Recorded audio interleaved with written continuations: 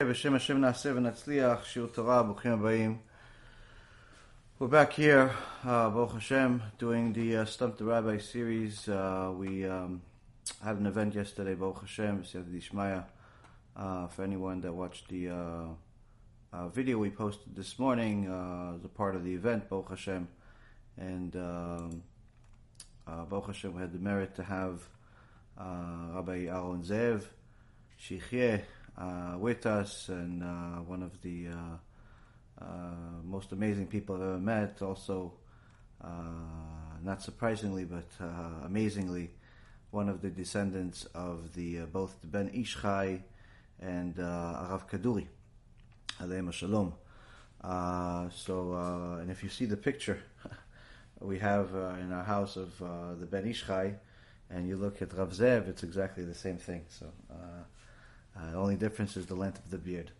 But Baruch Hashem, always great to see him, always great to see good people. Got to see some faces I haven't seen in a while, Baruch Hashem. So with that being said, we have our shiur. The shiur tonight is going to be a different type of shiur, a very controversial shiur. Not that controversy is something that we're new to, but the whole point of the shiur is going to be to stimulate your mind and make us realize that without Da'at Torah, we simply know nothing. Because our mind naturally steers the wrong direction. And not everybody has Da'at Torah, even if they know a lot of Torah. And today's shiur will be one of those proofs. Tonight's shiur will be for a refuah shlema for Rabbanit Levana Bat Sarah, Rav Ephraim Ben Shulamit, Rabbanit Sarah Bat Anat, Avi Mori David Ben Esriya, Imi Morati Doris Bat Jora, Orit Bat Ilana, Sarah Bat Sausan. Also for a Atzlacha Rabba for Marsha Bat Julie, Ayla Bat Marsha, Samuel Ben Marsha, Cephas Ben Marsha, Alexander Ben Marsha, and Louis Ben Marsha. Shaul ben Farzane, Yitro ben Avraham, Oshri ben Doris, Gabi ben Doris, Elad ben Doris, David ben Esriya, Amir ben Shahin, and all of Am Yisrael, B'ezrat Hashem, will have a Atzlacha Rabbah, and all the righteous Noahides will have an Atzlacha Rabbah in everything that they do, especially in their Avodat Hashem. Brief update on some of the things that are going on. We have, Baruch Hashem, lots and lots of boxes. If you're seeing boxes in the background, and packaging stuff, that's because Baruch Hashem, the Kiruv store is pumping out boxes like it's free. and that's the inside joke in our house, that there's so many boxes, it's like it's free, when obviously it is free. And Baruch Hashem, it's free. So if you haven't ordered some copies of my new book, or some of the CDs, or some of the other things, go to the Kiruv store, kiruvstore.org. Get some stuff to give out in your community. We've run out of some of the products we have. B'ezrat Hashem, we'll get more soon. My personal book, we only have a few copies left. Maybe 100 or less copies left. So that's almost done. Just letting you guys know, if the Facebook goes down again, I'm not going to. If the Facebook goes down again, I'm not going to redo it again, because then I'll be in the middle of the lecture. So if you want to see the lecture live, you'll have to download the app or go to bh.live, and you'll be able to watch the lecture live. The reason why I did the whole Facebook Live again now is because we haven't officially started the lecture, so I'm not in the middle of an idea. But to do this whole thing I just did, it took 5 minutes, while in the middle of speaking is not going to happen. B'ezrat Hashem. Okay, so like I said, the Kiruv store, Baruch Hashem, is going good. We have, B'ezrat Hashem, good news coming next week. We're getting our orders of Rabbi Ephraim's new book. Some of you guys that have reserved your copies, B'ezrat Hashem, will get them over the next couple of weeks or sooner. So that's one. We have actually a couple of new products that will be added to the store next week. That's one. Second thing, this whole disaster with the Ephraim Goldberg evil empire is continuing. We're fighting tooth and nail. We're trying to do whatever we can. A little bit of a different strategy than we used in the past. We learned from our experience. And tomorrow night we're going to be on a B'ezras Hashem is stay tuned, but it's almost definite that we'll be on a radio show tomorrow night, and B'ezras Hashem you'll be able to tune in live. When I get the information, I'll send it out. You'll have it. We'll be interviewed discussing this particular situation with Ephraim Goldberg and the whole missionary situation. So that's that. Also, other things are in the works, but I'd rather talk about them once I have them in my hand, rather than waiting for them. Many people did not believe what I said about 5 years ago when I warned the Boca Raton synagogue by first approaching their leadership, led by a heretic named Ephraim Goldberg. Obviously, seeing this disaster that's happening at Boca Raton synagogue right now, where a very big mistake is being made by the leaders to bring the number one Catholic missionary in the world. If you just type in his name, Matthew Kelly, you'll immediately find his whole life mission is to make everyone Catholic. Make everyone follow what the Torah says is 100% Avodah Zarah. Every single house in the Boca Raton synagogue neighborhood got a missionary letter with a DVD in it. The very same thing is happening right now. You continue allowing Ephraim Goldberg and the rest of his staff to stay on their job. You are supporting idol worship. They're bringing a missionary again. Ribono shel olam. What do you mean they're bringing a missionary again?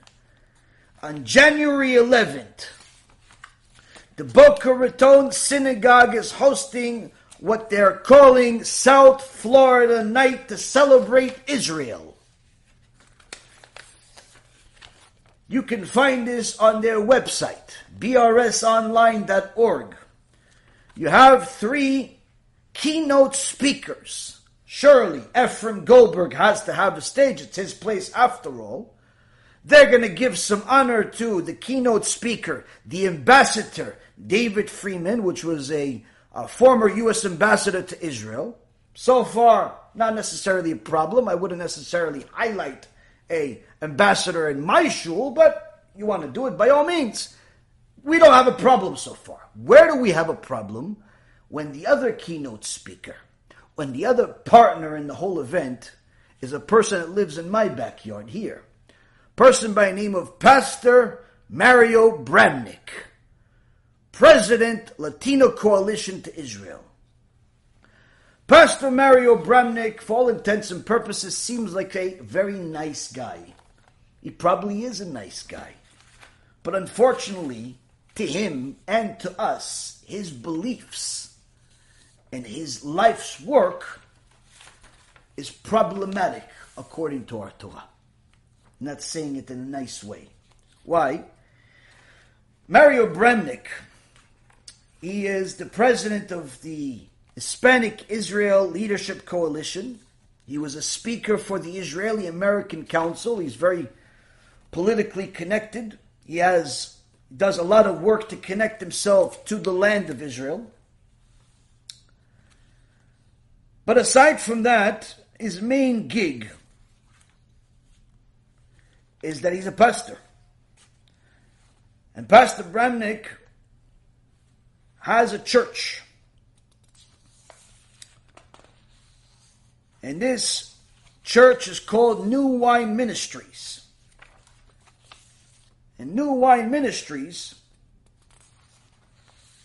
does not confuse anybody by making them think that they are your simple Catholic church.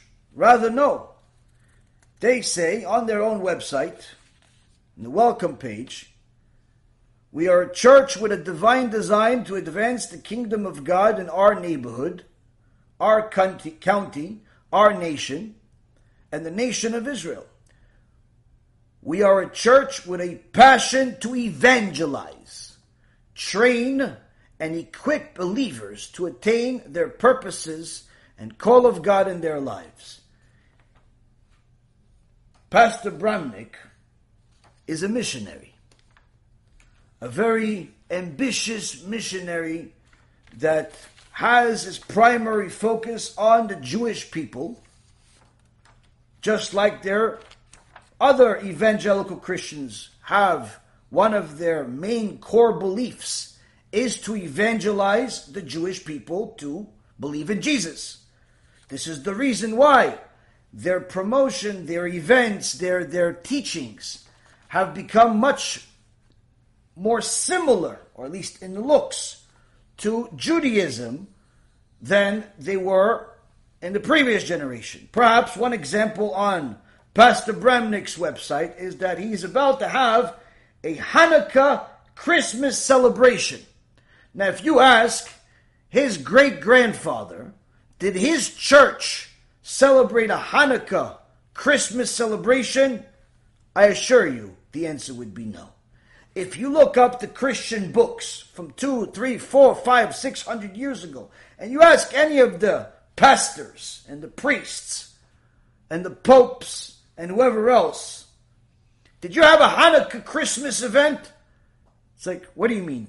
Like a Hanukkah event to kill Jews? That's what you're calling Hanukkah, like a joke? No, like a Hanukkah, like you're celebrating Hanukkah, but also Christmas, like the unification of the Jews and the Christians. They'll look at you like, what do you mean? Why? Why would there be a unification of the Jews and the Christians? This is a relatively new invention. Now you would think, oh, this is very nice. Unity between the Christians and the Jews should be good. We live in America after all. We live in England. We live in Australia. We live in mostly we live in foreign lands. Shouldn't there be some type of friendship? Sure. Friendship, yes. Unity, no. Now, Pastor Bramnick, for his beliefs, he's doing good. In fact, I would love to have Pastor Bramnick on our team. Because if we can find rabbis that believe in the one and only God and the one and only Torah and forsake the New Testament, the Quran, and all of the other teachings, if I could have people as passionate as Pastor Bramnick, I bet you, within a few years, Mashiach's coming. Why?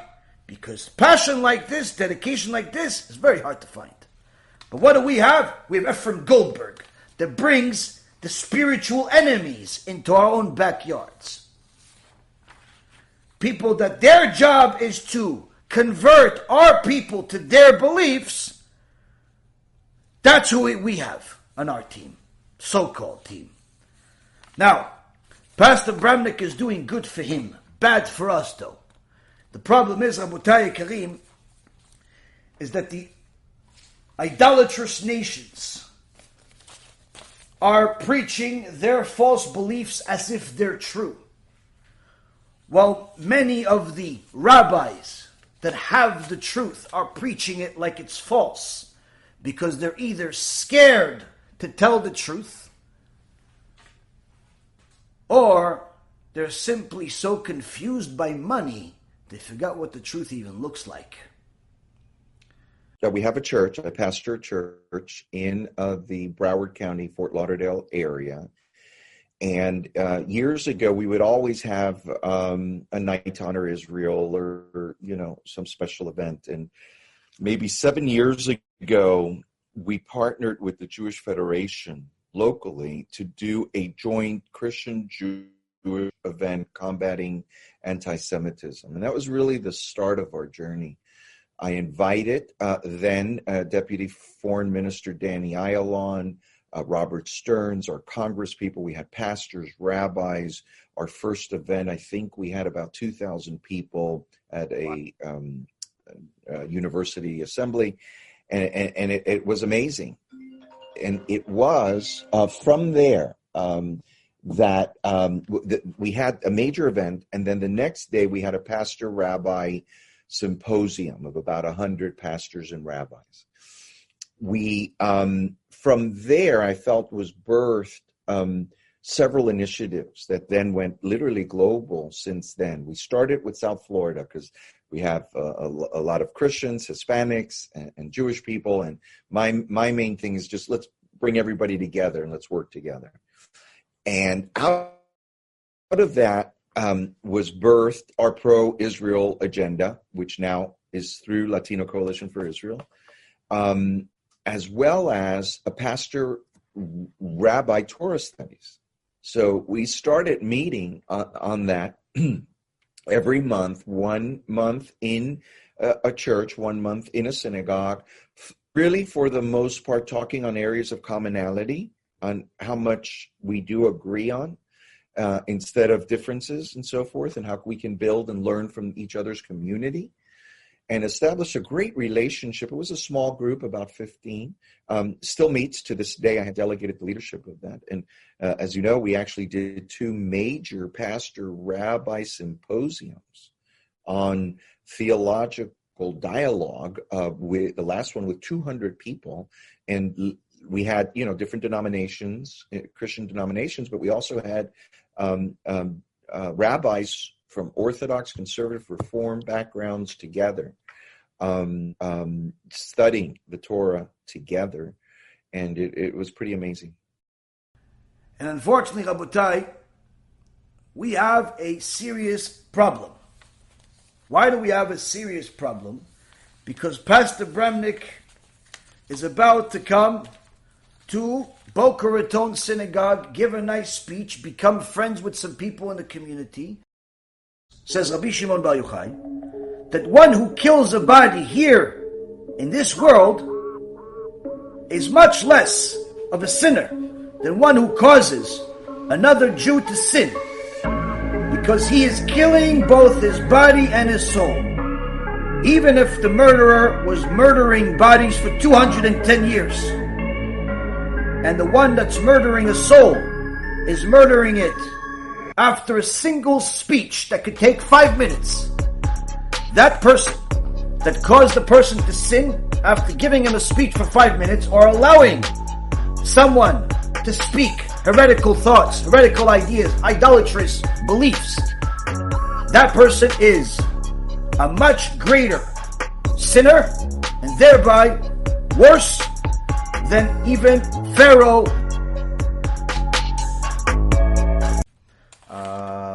What else? Lastly, we have a couple of days left to the cyclical year according to the Gregorian calendar for people that use their donations not only for merits and mitzvot, but also for tax purposes. This is a time where to donate, but we also have a very big campaign that we're trying to make it big. Unfortunately, a few people have not been able to donate, but this is the time to donate. You go to bhyeshiva.com, and that's the campaign to donate for. Okay, with that being said, we have Parashat Vayera. Parashat Vayera is a continuation of what we started last week, the Exodus of Am Yisrael from Egypt.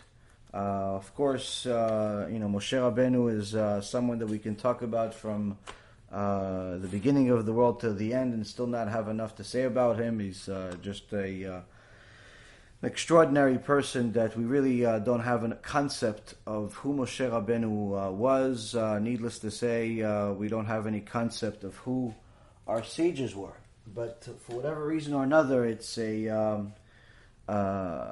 view today that people that perhaps know how to speak, maybe even mention a few sources from time to time, give some good stories, automatically are compared to some of the greatest sages that we've had, either in this generation or previous generation, people that have never even completed the Shas or the Rambam or really anything of significance, could easily find themselves debating the early sages, and quoting things and misquoting things in the name of the Rambam and the Ramban and the Baalei Tosfot and Rashi, and simply just doubting the sages or comparing the sages to themselves.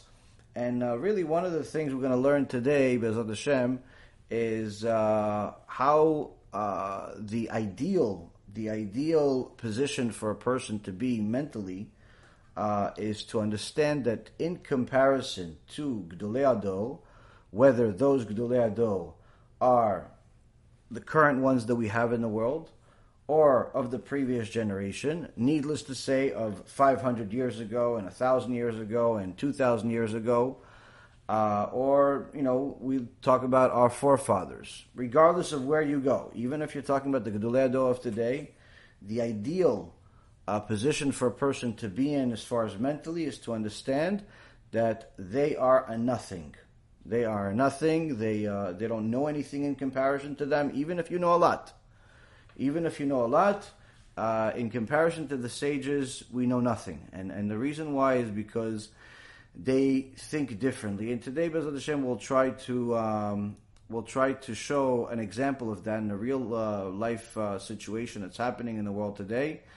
The whole parasha about Chaim Walder and the accusations, the judgment, the suicide that followed, and of course the conclusions that so many have been in a hurry to discuss. And we'll see that if we look at things based on the Da'at Torah, based on the opinion of the Torah, they're not quite so conclusive. In fact, you may be surprised that the overwhelming majority of the public opinions that have been discussed about this case are outright wrong, according to the Torah. Even if they've come from good people, smart people, people that know a lot of Torah, that have been learning Torah for a long time, and you'll see that according to the actual Torah itself, they're wrong, simply wrong. And it's again, it's not necessarily an insult on anybody. This is how the Torah works. This is part of it. Now, of course, everything that we see in the world today is always connected to the weekly parasha. And we see that in Parashat Vayera, we have several places where the Torah talks about fear of heaven. One time, I remember learning this from Rav Yosef Mizrahi Shichyeh, where years ago I heard this shiur where he said one of the things that we learn from the Torah is not just the stories, not just the laws, but also the language of Hebrew.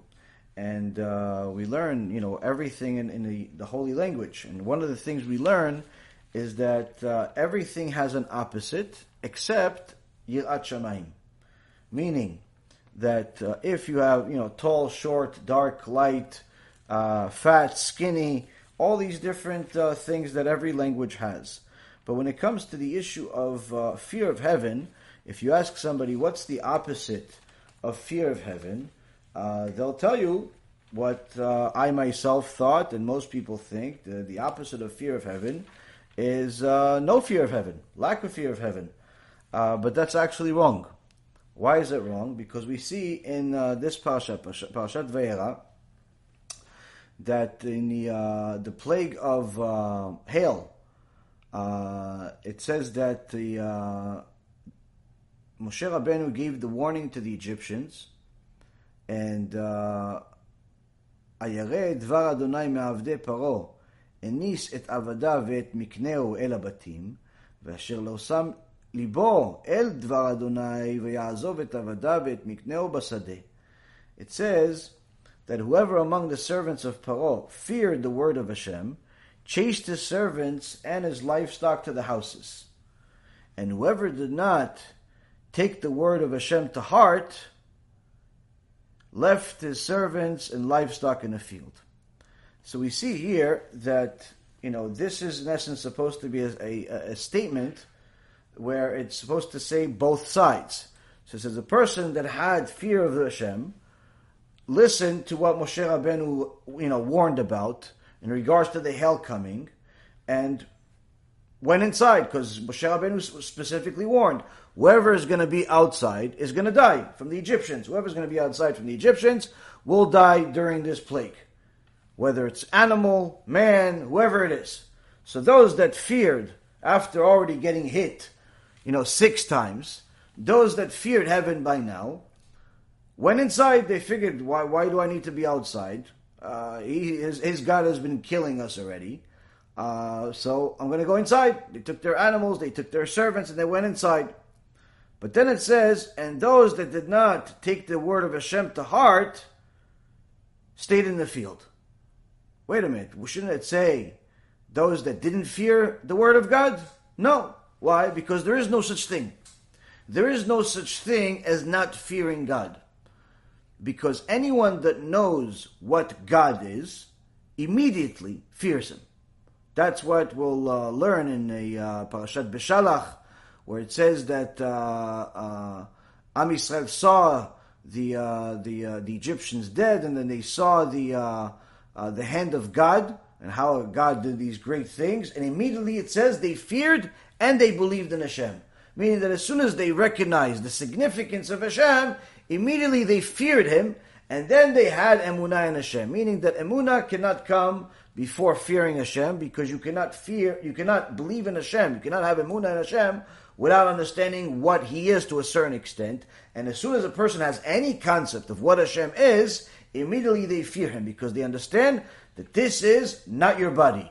This is someone that's in control of everything, including you, including the cells in your body, including whether you'll succeed, whether you'll live, whether you'll die, whether you'll have kids, everything. And anyone that's normal and pays attention is going to be afraid. Hence the reason why there is no such thing as not fearing God. Literally, what there is someone that doesn't take things to heart. Lo sam lev. What does it mean, lo sam lev? Simply, the only reason why he doesn't fear God is because he's not paying attention to the details of, God being in the creation. He's blaming nature for it. He's blaming scientific knowledge for it. He's blaming all types of things for what God actually does. So therefore, he doesn't think that God in this is connected. Hence the reason why many times people will say silly things like, me and God understand each other. He accepts me, I accept him, but even though I don't fulfill the mitzvot, and they feel fine with themselves. They think that they have this personalized relationship with God, and God is simply going to punish everybody else except them. Even though they've never read the Torah itself, or they just simply decide to do the opposite of the Torah, but God understands their limitations. These are all ridiculous things that nonetheless happen every single day because people don't pay attention. They don't take the word of God to heart. So this is one of the places where we see the teachings of how significant, how important fear of heaven is, where in essence it's either having fear of heaven or losing a person's life. Another interesting thing is that in the end of the Parashat Vayera, Paro says something very interesting. He says, "Chatati apam Adonai atzadik ve'ani ve'ami hareshaim." That Paro says that I'm the one that sinned against God. God is the righteous, and me and my nation are wicked. What's the response that Moshe Rabbeinu tells him? He says, "Ve'ata ve'avadecha yadati ki terem tiraun mipnei Adonai Elohim." He says to him that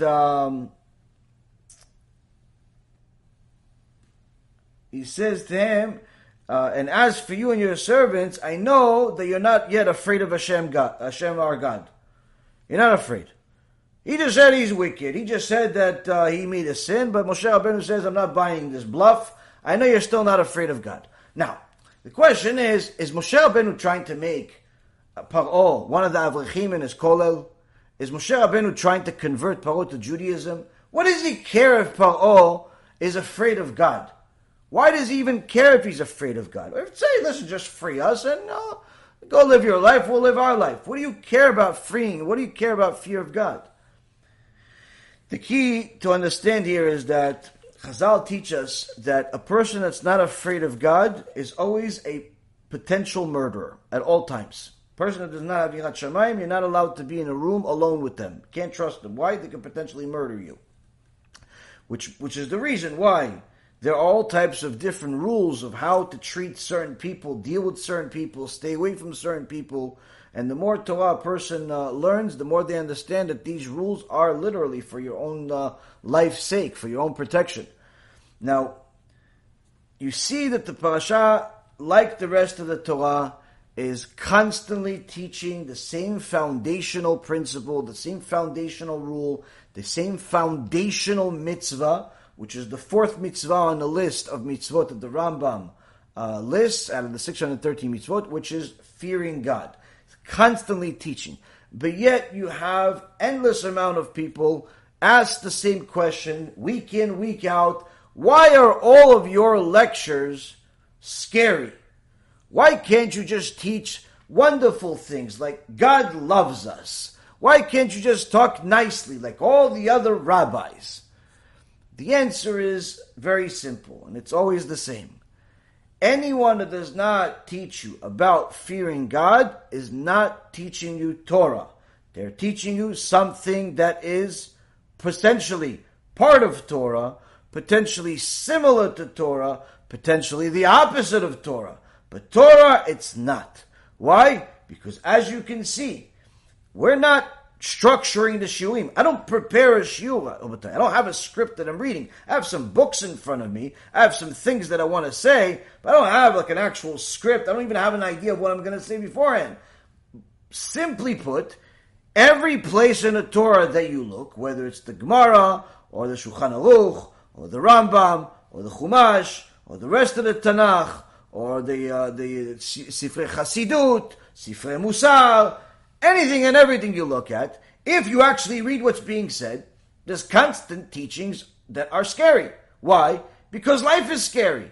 In fact, even without the Torah, anyone that has eyes, ears, and is simply a person that operates in the world realizes that life is scary. Reality is scary.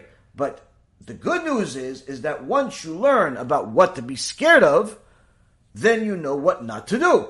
Then you know how to stay away from certain things. But if you simply live in some la-la land, ignoring the things that are not making you feel all gooey inside, like a Care Bear or something, you're avoiding anything that distorts your illusion, then what ends up happening is that you become the most vulnerable people in the world.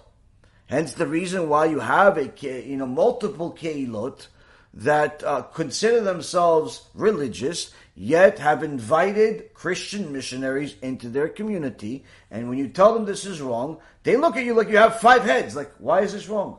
Why can't we just be friends with our Christian brothers? It's like saying, why can't we be best friends with Hitler and Eichmann and Himmler and maybe perhaps even Dr. Mengele? Why can't we just exchange letters? Maybe we should do a yard site for them. And you say, no, why? The Christians are not killing us. According to you, they're not. According to Judaism, they are. But perhaps you don't know what the difference is. This is some of the things we're going to try to discuss today. Why? Because if we are going to continue operating in the world without Da'at Torah, without the opinion of a Torah, we're not really going to get very far, Rabotai. We're only going to get to a horrible place, unfortunately. The Holocaust, the Spanish Inquisition, the pogroms, the destruction of the first and second Bet HaMikdash, the constant disasters that have happened to our nation didn't happen to our nation because we were doing so great and serving Hashem so wonderfully that He just wanted to give us, a massacre. Every single time we went against God as a people, it eventually culminated with a tragedy. A very, very big one. No nation in history has suffered as much as the Jewish people. Other nations that have suffered typically have been eliminated from the world. No nation has suffered as much as the Jewish people. And the Torah promises that that's what we'll be. If we follow the Torah, we will prosper, we will have great things. But if we don't, we will have disasters unlike any other nation. And this is literally a promise in the Torah. Look at Parashat Ki Tavo. It specifically says these types of things. So the point being is that if we do not go to Da'at Torah, we don't go to the opinion of a Torah, we're not really going to get very far. Now, sometimes people think they do have Da'at Torah, but their Da'at Torah happens to always be similar to their Da'at self, their own personal opinion and their own personal preference. So how do you know whether something is Da'at Torah or not? First and foremost, that someone that really has Da'at Torah actually said it.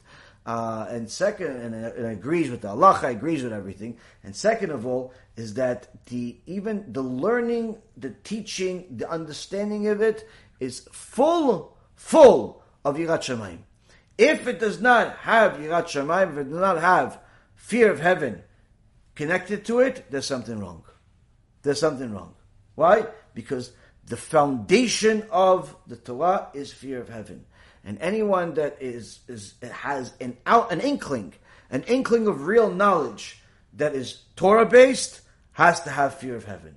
It's not a suggestion or anything else. And quite frankly, the more you learn Torah, the more you realize this. In the beginning, you thought it's a good thing to aspire to. As you continue progressing, you realize that you really never had anything until you got to it. And even when you think you got to it, you're not really sure you really got to it, because a week later, a month later, a year later, 2 years later, 3 years later, so much has changed that you realize that when you thought you got to it, you really actually had nothing. Because there's so much more to fear than you realized, a few years ago when you thought you got to it. And the more a person knows Torah, the more they know how much they have to fear in this world.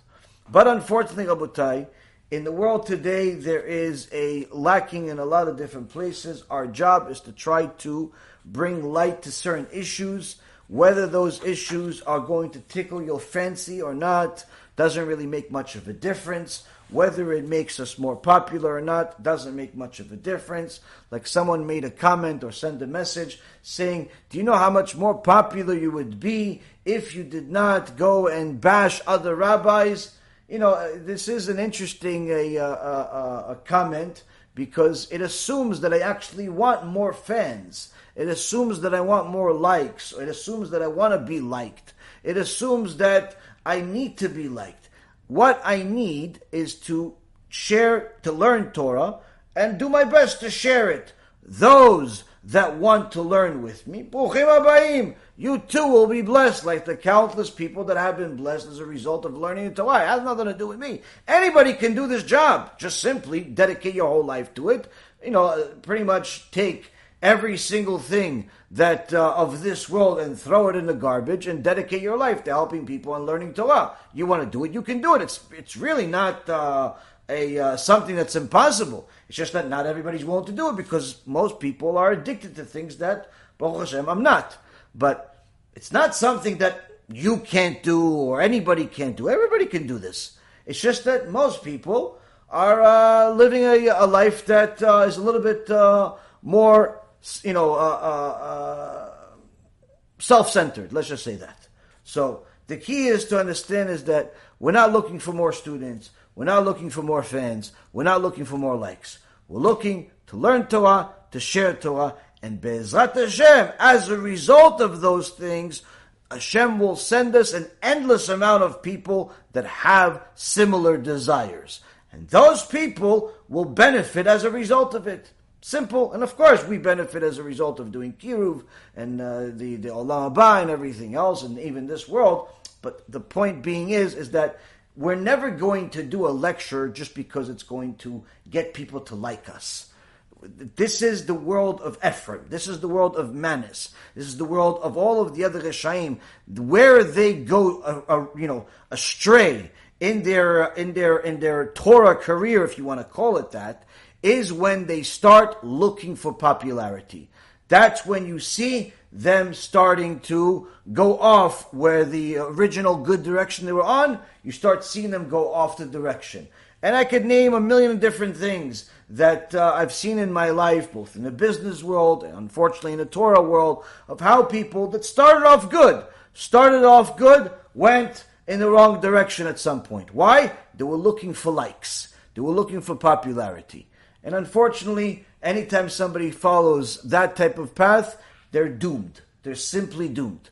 So Baruch Hashem, what we're looking for is to hopefully one day learn some Torah. Hopefully one day we'll know some Torah. That's it. That's all we want in life. And Bezat Hashem, if people want to do it with us, Chavod. Now, of course, part of learning Torah, part of teaching Torah is defending the Torah.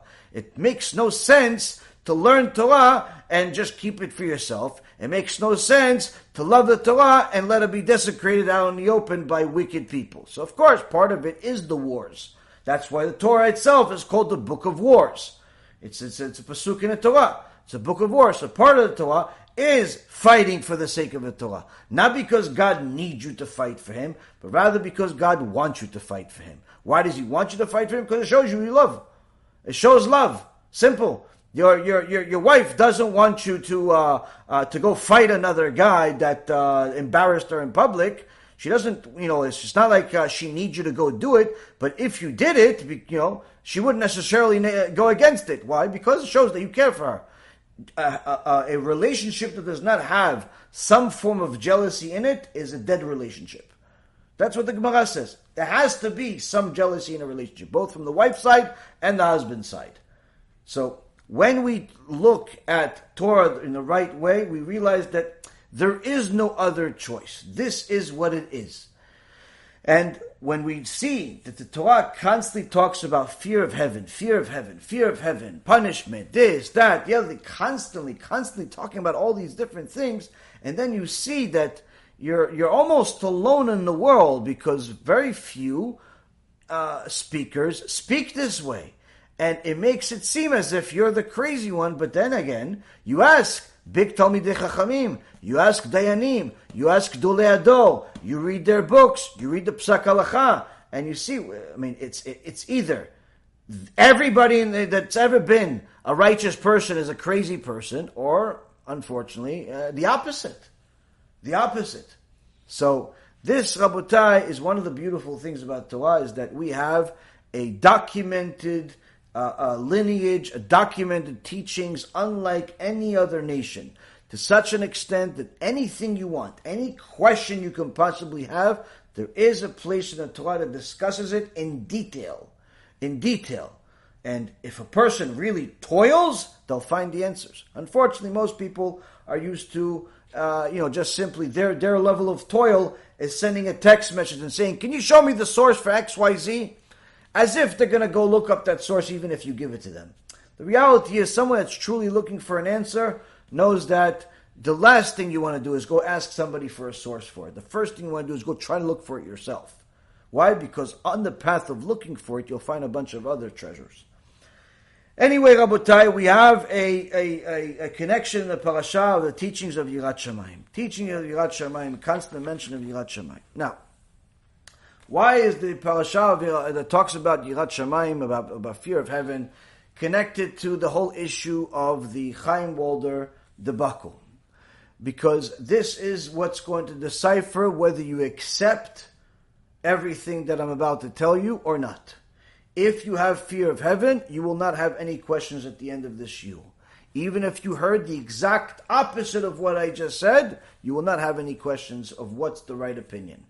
If you do not have fear of heaven, then Bezat Hashem, you could send us your name and we'll pray for you, maybe it's for refuah shlema, because there's something wrong with you. Because it's clear as day.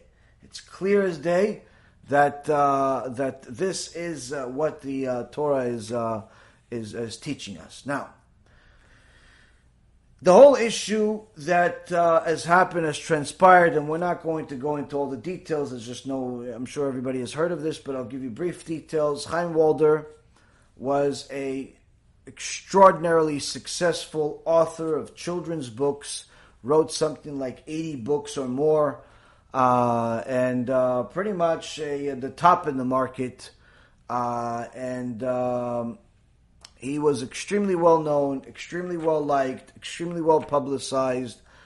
But over the last year or so, there's been a campaign against him, where something like maybe 6 or 8 months ago, a certain Bet Din passed out or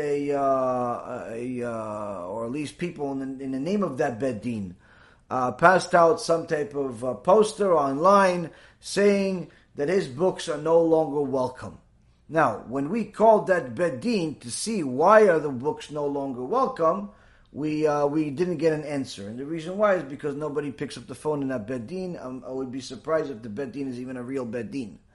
But when people see things on the internet, they assume, especially if it has a logo, if it has Hebrew writing, if it has something spicy, people automatically believe it to be true, and they spread it like wildfire.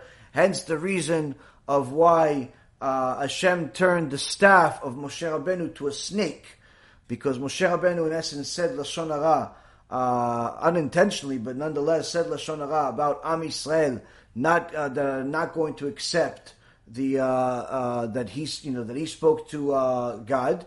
So Hashem said, "This is Lashon Hara. Throw your staff on the floor," and the staff turned into a snake. Why a snake? Because a snake is a symbolic of Lashon Hara. Snake bites, it has venom, and that venom is a deadly killer. Same thing with the tzarat. That the second sign that Moshe Rabbeinu got, tzarat is the punishment for saying Lashon Hara.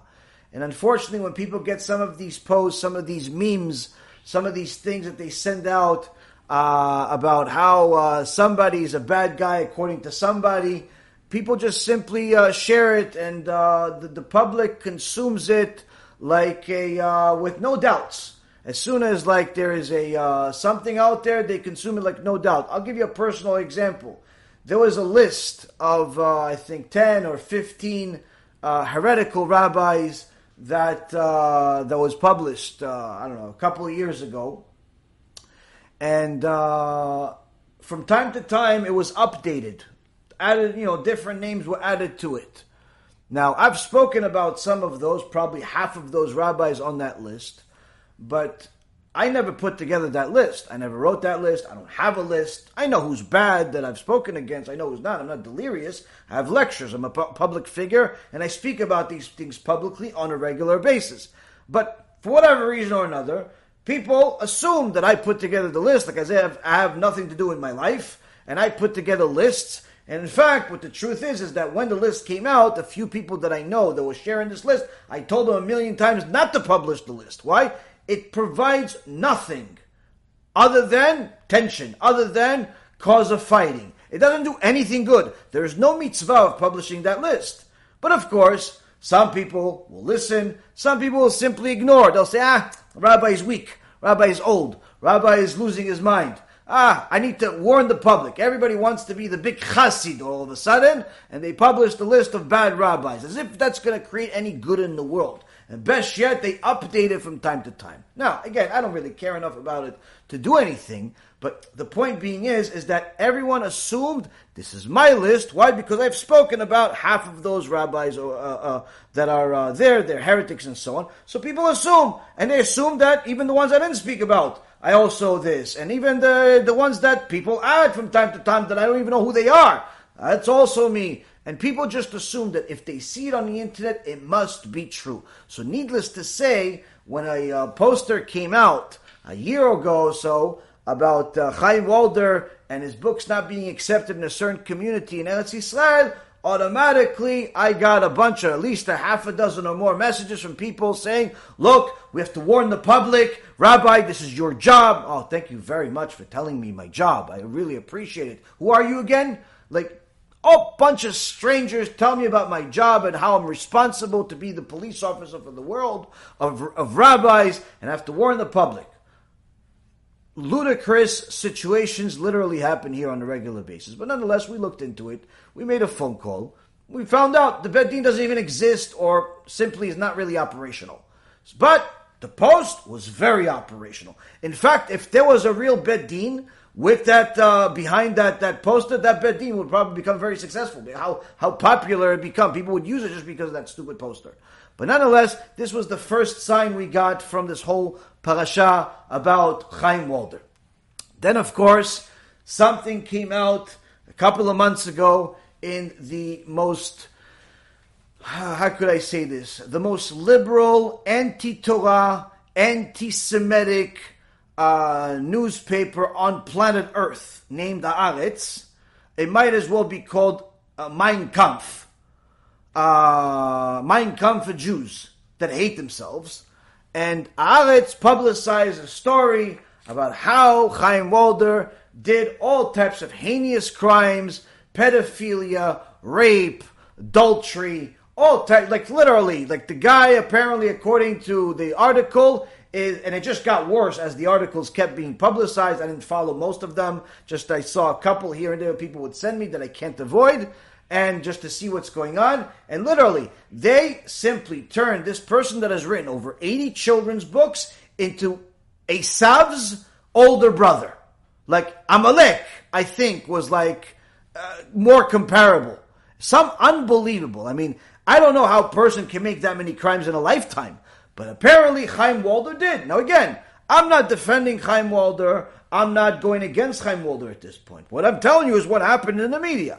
Now, of course, they had a rabbi behind this, a rabbi that's relatively well known because of his father, and who said, yeah, he did this. We have a testimony from victims. We have testimony from victims. For and that's what they said. Okay, now this already sounded strange. Why? Because that's not really how the world of Torah works. Like if there's an issue, whether it's pedophilia or it's rape or it's adultery or any of these things, it goes to a bet din. It doesn't just go to the media. But that's something we're going to get to in a moment. Never hiding it. You're supposed to go to a bet din, though. You're not supposed to go to the media first. Like, why are you going to the media first? It was already strange from day one. Then shortly later, when questions started coming up from different rabbis, the very same Rabbi Eliyahu said, we've already known about this issue for years.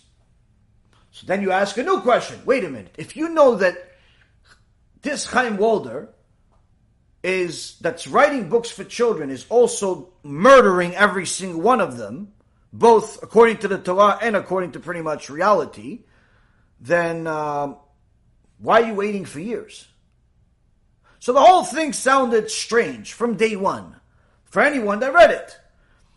Now, if that wasn't enough, I mentioned to you guys in the shiur, for whoever watches them on a regular basis, that a couple of book outlets publicized they're no longer going to carry the Chaim Walder books. They simply decided to ban him. Now, if you are operating based on the laws of the land, the logic of society, nothing seems array. Nothing seems bad. In fact, people applaud those bookstores, those publications, the rabbi that was in the secular newspaper for spreading the word. This sounds like wow, finally Judaism is changing. They're not hiding stuff anymore, according to the liberal-minded. But if you're thinking about it in the opinion of the Torah, not only are you wrong, you've just committed a much worse crime than any of the crimes that he's being accused of. Why? Now, there was a lot of stories that spread, and one of the things that we were looking for, and Rabbi Ephraim worked on this extensively, is an authentic source. And every time you would get to a place, you'd see that this is just hearsay. No legitimate proof. Somebody said that they heard something, that they saw something. Recently, after the suicide, there was a recording. Oh, so the recording, according to the Torah, it's not a source. It's not a valid source. And we'll get to that in a moment. But society and most people today are already on the thank God he died camp. Already on the, poor victims. We should start a charity fund for them. Already on a good job for all the people that went against it. Everybody's already on that train. And already asking the question, what do we do with the books? On one hand, he was a monster. On another hand, the books are pretty good. What should we do? Well, that's a halachic question, Rabbi. And I've gotten a half a dozen of those questions too. You know what the question is? How do you know he was a monster? Well, I saw it in the media. Where media? What do you mean you saw it in the media? You have a psak din? Yeah, no, the newspaper said that the Bet Din judged and ruled that he is a monster, that he's guilty. The Bet Din ruled that he's guilty? Well, do you know how a Bet Din works? Well, I don't know. Bet Din works, I don't know, they just decide something. Well, if that was the case, we wouldn't have Judaism. We'd have communism. Bet Din does not work where they just simply decide. There's no such thing of a Bet Din without the person. There's no such thing. And that's one of the things that people are not realizing. Everything that's out there in the media today about this case is not according to halacha. Is not according to the Torah. In fact, it's the opposite. Now you're going to say, yeah, but you know what? He killed himself. So that is already admitting guilt. And you'd be wrong. Why? We'll get to that in a moment. So already I'm giving you guys a bunch of different things that already should be, for anyone that's been following this parasha, should drive you crazy. And you should already get some feelings in your heart, perhaps some of hate, some of anger. Please do me a favor, invite your friends. Perhaps they could learn something too. Now we were looking for an authentic source. Before, during, after the suicide. During meaning days before. After we found out about the suicide. We were looking for an authentic source. After the whole thing came out, after a lot more came out after the suicide, where the Bet Din said that they ruled that they have at least 22 confirmed cases, a recording of what they say is Chaim Walder saying that if this story comes out, he'll kill himself, he'll shoot himself, which again, to society at large is absent-minded when it comes to Torah, this seems like perfect evidence to convict somebody to simply do everything that happened. But according to the Torah, none of this is valid. We called the Bet Din. Bet Din doesn't want to talk. Why doesn't the Bet Din want to talk? They want to talk to Haaretz. They want to talk to the secular newspapers. But to a Talmid Chacham, they don't want to talk. Why? I guess they're too busy with Haaretz. They don't want to talk. We called some Dayanim. We called some Chachamim. We spoke to some of Gdolei Ador. We spoke to people with experience. We spoke to people that have an extraordinary amount of knowledge. And I'm going to tell you some names. Everything is verifiable. Everything is sourced. And each and every single Gadol that we got to was baffled that this whole thing was even happening. Now, right now, there are in essence 3 conclusions generally that people have arrived to. Conclusion number 1, that he was a criminal of the highest extent. Rapist, adulterer, pedophile, I don't know, everything and anything you could possibly throw in there. That's conclusion number 1. Some people are even disappointed in me that I haven't spoken about this already. It's like, Rabbi, what's going on with you? Maybe you should stop focusing on the missionaries. Talk about something really important. What? Chaim Walder's a rapist, pedophile, murderer, killer. Okay, buddy, relax. Quite frankly, didn't even want to talk about this. But it seems like something needs to happen for the sake of learning Torah. It's the first conclusion that people have: worst person on planet Earth, since perhaps maybe Hitler. Second conclusion, that he was a tzaddik and targeted by people and simply a victim of his own success. That's second. Although not as common, at least doesn't seem like it according to the media and the general consensus that I see out there. But there are some people out there that say, no, he didn't do any of these things, he's a victim. Those first 2 are not going to like this shiur. The third is someone who simply doesn't know what to make of it. They're going to like this shiur. Somebody doesn't know what to make out of it. They don't know whether he did it, he didn't do it, what to do, how to do. They're looking for the truth. They're going to like this shiur. Why? If you're seriously looking for the truth, you'll find it, B'ezras Hashem. Now, there is a precedent in the Jewish law. It's also in secular law that is called Cheskat Kashrut.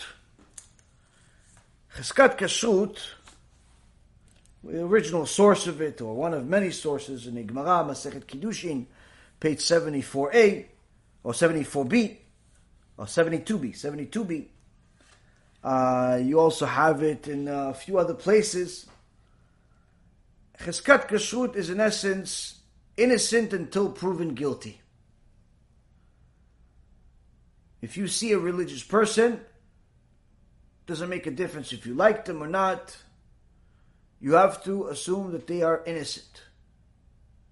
And not just assume that they're guilty. Assume that they don't have something. Like someone would ask you, listen, I don't know, I saw this person is religious, but I saw them driving on Shabbat. Can I hate them? Can I make fun of them? Am I allowed to say Lashon Hara about them because they mechalel Shabbat? Wait, if they're known as a kosher person, you are actually sinning by thinking those things. You know what you're supposed to be thinking? Different creative ways of why this person is not sinning, but actually doing a mitzvah on Shabbat by driving. How could it be a mitzvah driving on Shabbat? Perhaps there's somebody in the back seat that they're taking to the hospital to save their life. Perhaps they are in a major life risk situation. They're saving a life. Perhaps they're a doctor. If a person is known as a kosher person, you are actually obligated to give them the benefit of the doubt.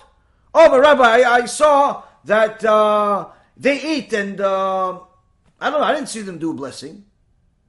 If they're a religious person, you have to assume that the lacking is on you, not them. Why? The fact that you didn't see them doesn't mean anything. The fact that you didn't see them do the mitzvah, Birkat Hamazon, do a blessing, whatever it is that you think that they're missing on, doesn't mean anything. Doesn't mean anything. If they're known as a kosher person, you have to give them what's called cheskat, they have cheskat kashrut, you have to give them the benefit of the doubt. Now, one of the places that discusses this is the Chafetz Chaim. Chafetz Chaim, people love to talk about, oh, Rabbi, don't say that it's Lashon Hara. Quite frankly, I think a very, very small minority of people have ever actually read a single halacha in Lashon Hara. Chafetz Chaim probably is upset at most of these people that keep mentioning his name in the name of Lashon Hara when they don't even know what they're saying. And we'll see how this parasha of Chaim Walder is a perfect example of that.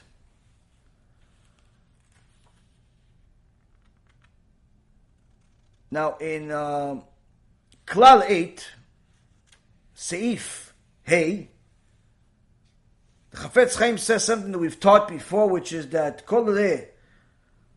כל האיסור של לשון הרע הוא דווקא על איש שעל פי דין תורה הוא עדיין בכלל עמיתך. דיינו, עם שאיתך בתורה ובמצוות, אבל אותן האנשים שמכירן, שיש בהם אפיקורסות, מצווה לגנותם ולבזותם, בין פניהם ובין לא שפניהם. The entire prohibition of Lashon Hara applies specifically to victims who the Torah considers to be your brother, your fellow Jew, someone who observes Torah and mitzvot, but to those persons who are known as apostates, it's a mitzvah to degrade and humiliate them, either directly to them in their presence or not in their presence, for whatever sins they were seen committing, or sins that were heard that they committed. So the whole issue of Lashon Hara is only referring to people that are frum. That's number one. Now, furthermore, in a same klal 8, סעיף ז', ודע עוד, דאם מוחזק בעיר לרשע, מפני שאר ענייני העבירות, שמותר עבורם לגנותו, גם כן דינה אחי, ואיזה הוא מוחזק, כל שהוסכם מפני אנשי העיר לרשע, עד שלא ייפול להם בו ספק, מחמת שמועות הרעות שיוצאות עליו, תמיד מענייני ניאוף וכיוצא בזה, דברים שנתפשט ידיעת איסורן בכל ישראל, אבל אם יצא עליו כל בעלמא בלבד, אסור לסמוך על זה, לגנותו, חס ושלום, ואפילו להחליט בלב אסור, וכמו שביארנו לעיל בכלל זין. ואף שהראיתי מאוד להעתיק דין הזה מפני בעלי הלשון, כשישמעו על אחד שמץ דבר מה, תכף יחזיקו את האיש ההוא למוחזק ברשע ויגנו אותו ויתלו את ההיתר בספר הזה. אם כל זה לא ישתמטיב, כשאמרם זיכרונם לברכה בבבא בתרא דף פ"ט על רבן יוחנן בן זכאי, אמרם מאי קרא אמרה כי ישרים דרכי אדוני וצדיקים ילכו בם ופושעים יכשלו בם. ספר הושע י"ד י'. Translation. Understand even more. If this person is established in a city as a rasha, it's a wicked person, for a variety of other sins, for which it would be permitted to denigrate him, the law is also the same. Please see the necessarily relevant details as brought down in the Be'er Maim, his commentary here. Now, what's the definition of a established? Meaning that this person has to be known as an established in a city, or known as a wicked person. And the answer is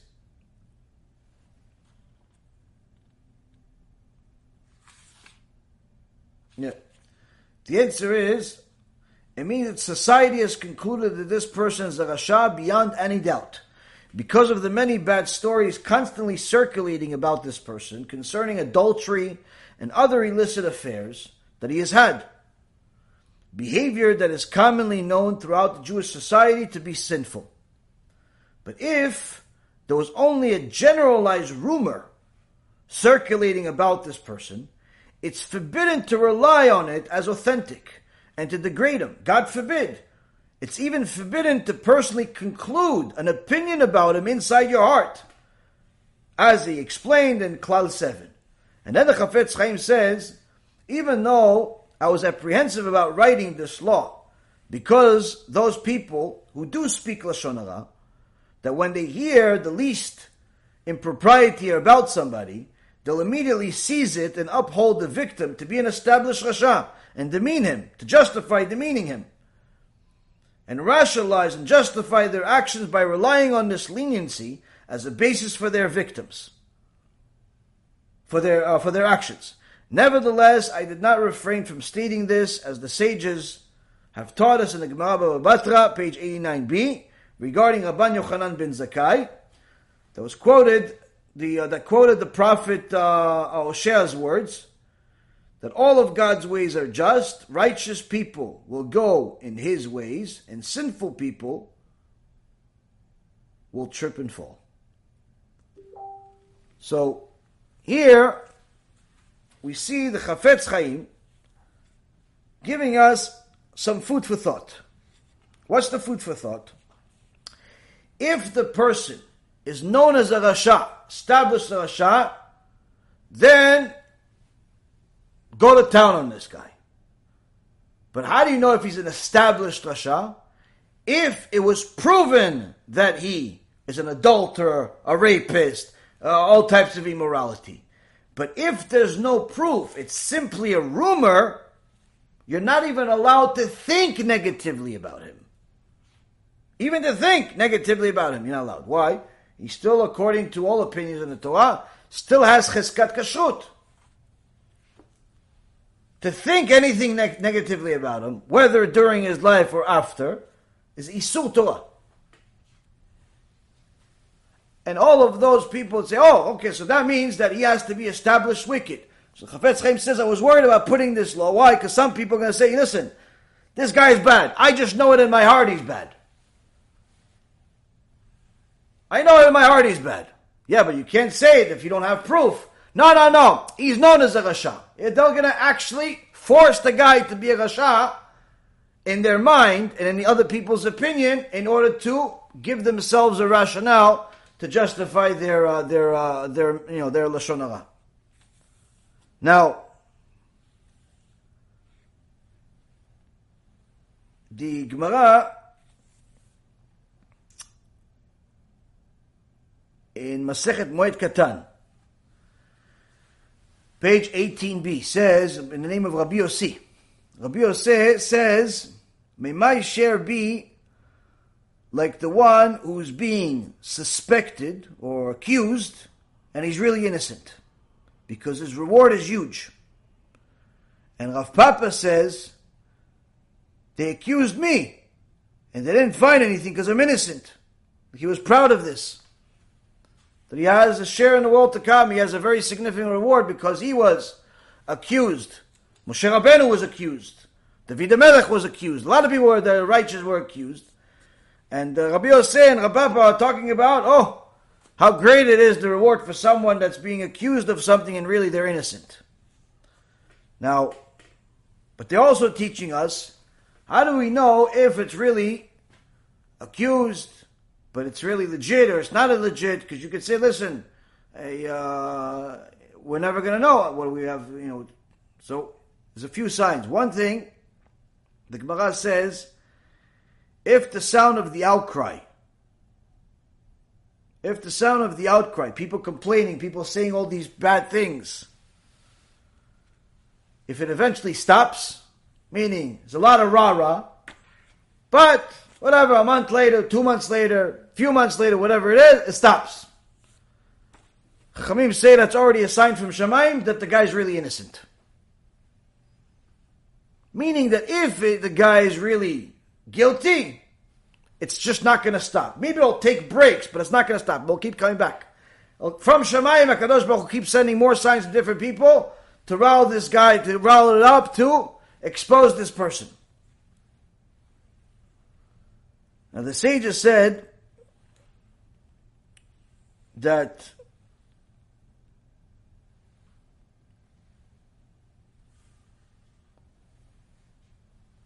these rules of Lashon Hara, and whether it's the guy is innocent as a result of the outcry stopping or continuing, these specific rules are for people who don't have enemies. That's what the Gemara is saying. But with enemies, if people have enemies, then they are the ones that publicize this Lashon Hara about them. It's all coming from them. Meaning, there's a different set of rules for people that are in position of power, position of success. There's different rules for them. Why? Because they have enemies. Now you could say everybody has enemies. Yes, everybody has enemies, but people that are public figures, important people, successful people, every normal person will know and agree that they have a lot more enemies than your average person does. Now there's a responsa called Koach Shor by Rabbi Yitzchak Shor. And he says that a Rav, with a rabbinical position is certainly one who has haters. So anything that is said about this Rav or his wife or anything that's connected to him is typically made up by his enemies. And therefore, it's just hearsay. If it's just hearsay, it needs to be ignored. Meaning, you have a rabbi. That rabbi, he's either a rabbi of a community, rabbi of a city, rabbi of a country. He's a very big public figure, successful in one way, author, whatever it is, and has a pretty large circle of influence. And one day, somebody comes out and says, that rabbi is cheating on his wife. That rabbi, one of those. You know that rabbi, this. No, rabbi is that. Oh, the guy, rabbi's wife and him, they're not really married. They just pretend. Like, Bill Clinton and his wife. Unless you have proof, forbidden to say such things, needless to say, but even more so, the mitzvah here is to ignore it, as if it was never said. If there's no evidence that proves it conclusively, ignore it as if it's air. Why? Surely it came from his enemies. And that's a psak halacha. It's not a suggestion, guide for life.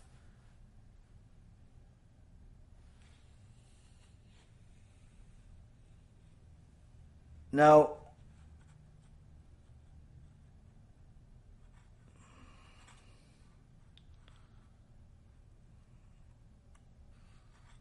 one of the Dayanim that we spoke to about this issue, very extraordinary Talmid Chacham, at times speaks on behalf of the Hidabrut organization, the Rishon LeZion, Rav Yitzchak Yosef, Rav Reuven Zakaim, Sheikheh. It's one of the tzaddikim that gave me an askama for my sefer. One of the things he said, and we're going to go into even more things that he said, but one of the things he said, that if a person brings a psak din, like a bet din, brings their psak din, their conclusion of some type of case,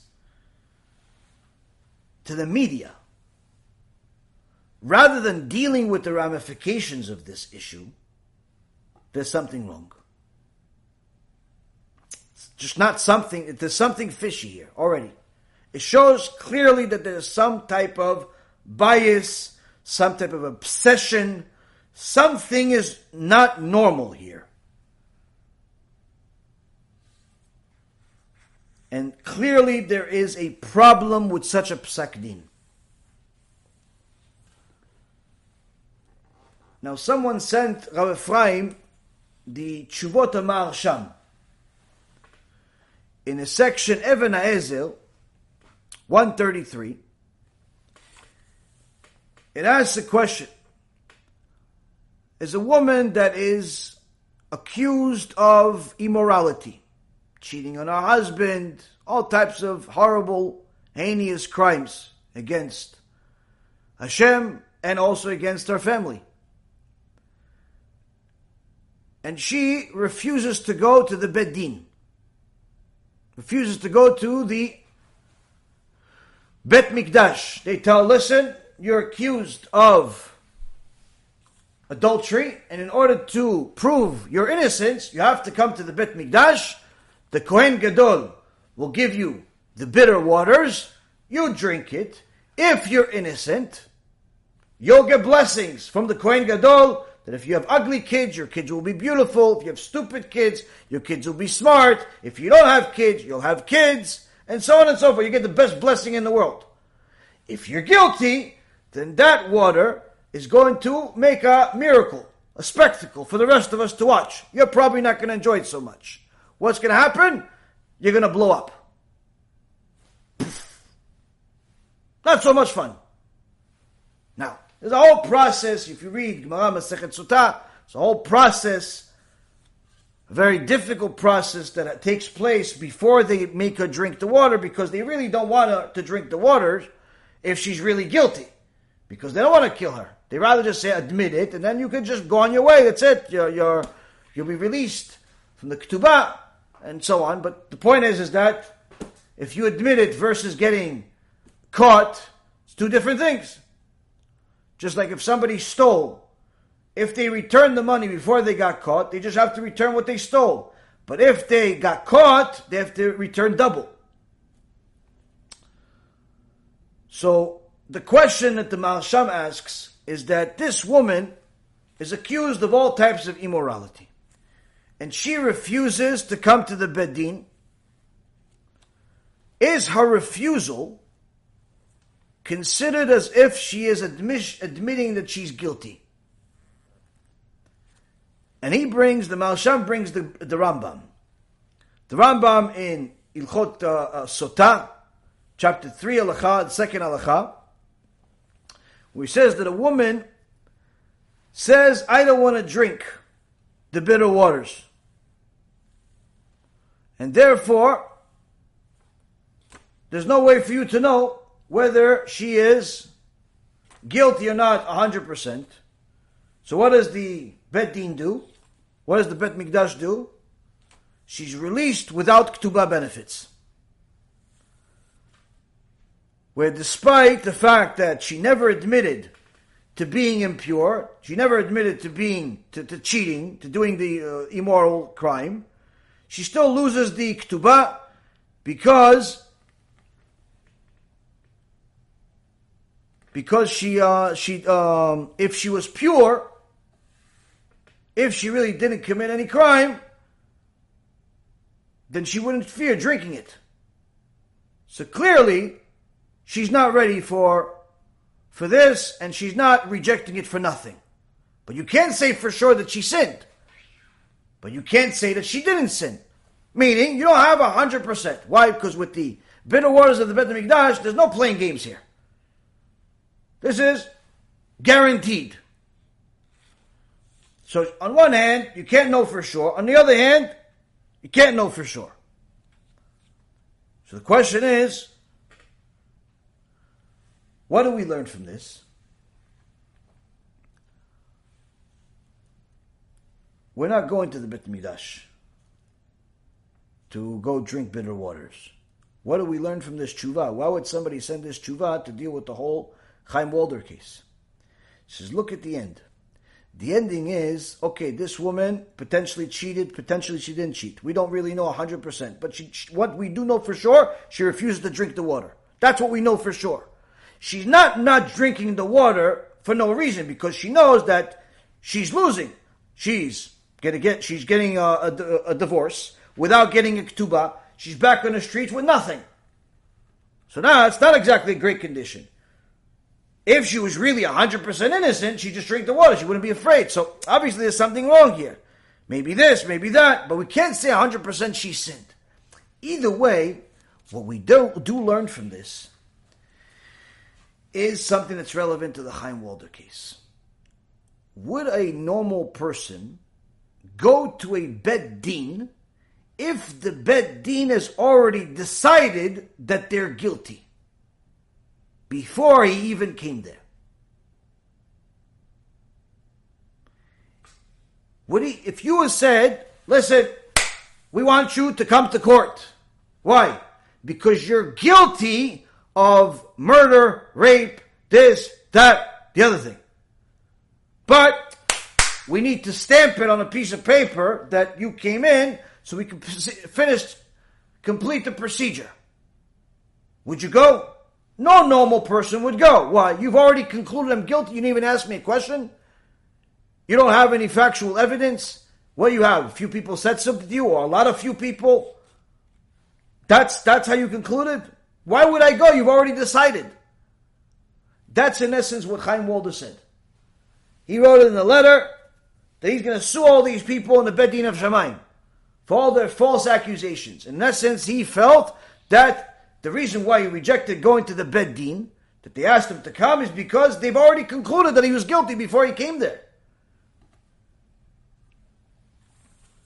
Now, is that enough to say, oh, he's innocent?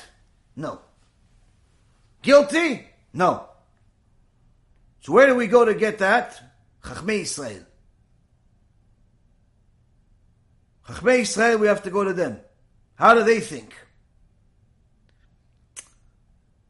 Every single one of the sages we've spoken to, whether it's Rav Gidon ben Moshe, Rav Yitzchak Yosef, who spoke to Rav Reuven Zakaim, reading what Rav Gershon Ellenstein wrote, all of them said similar things.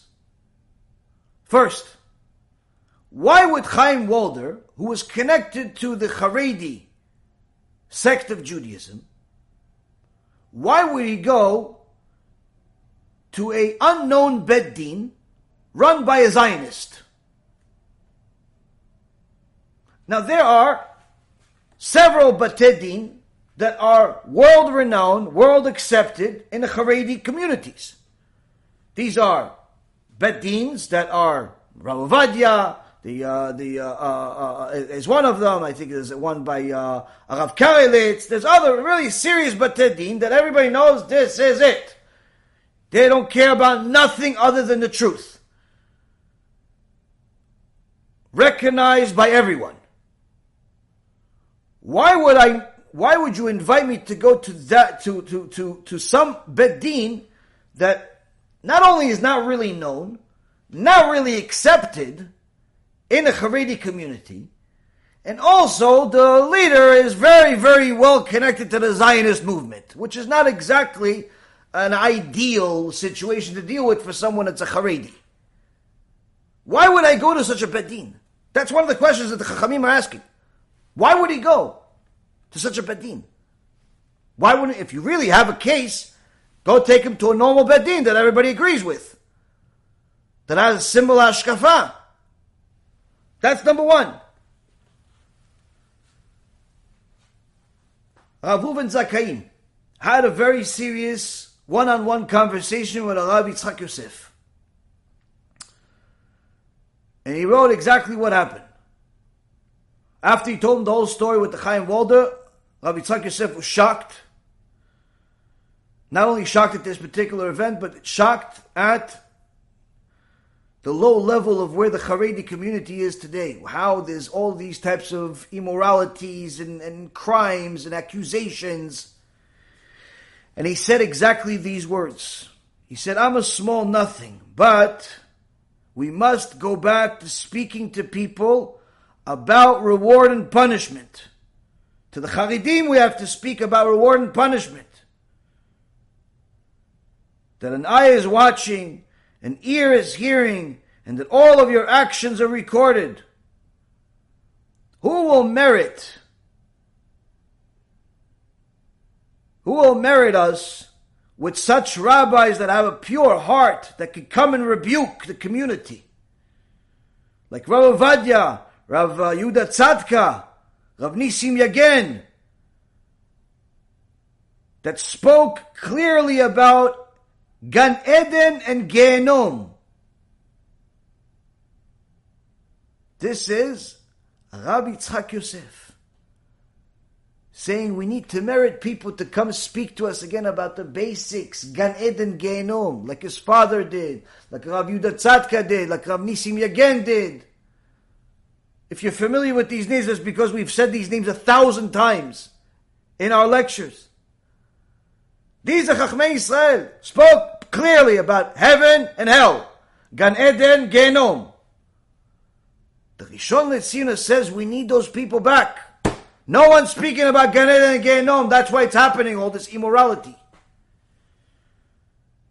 Secondly, he says, we must open a Bet Din that's certified and accepted by all of the main sects of the Haredi community. Not because each one has their own. So one Bet Din that everybody accepts. It won't be easy, and is certainly not going to include every single type of Chassidut, but it will definitely be preferable over the inappropriate judgments that are happening today in different Batei Din that are not really recognized. Their judgments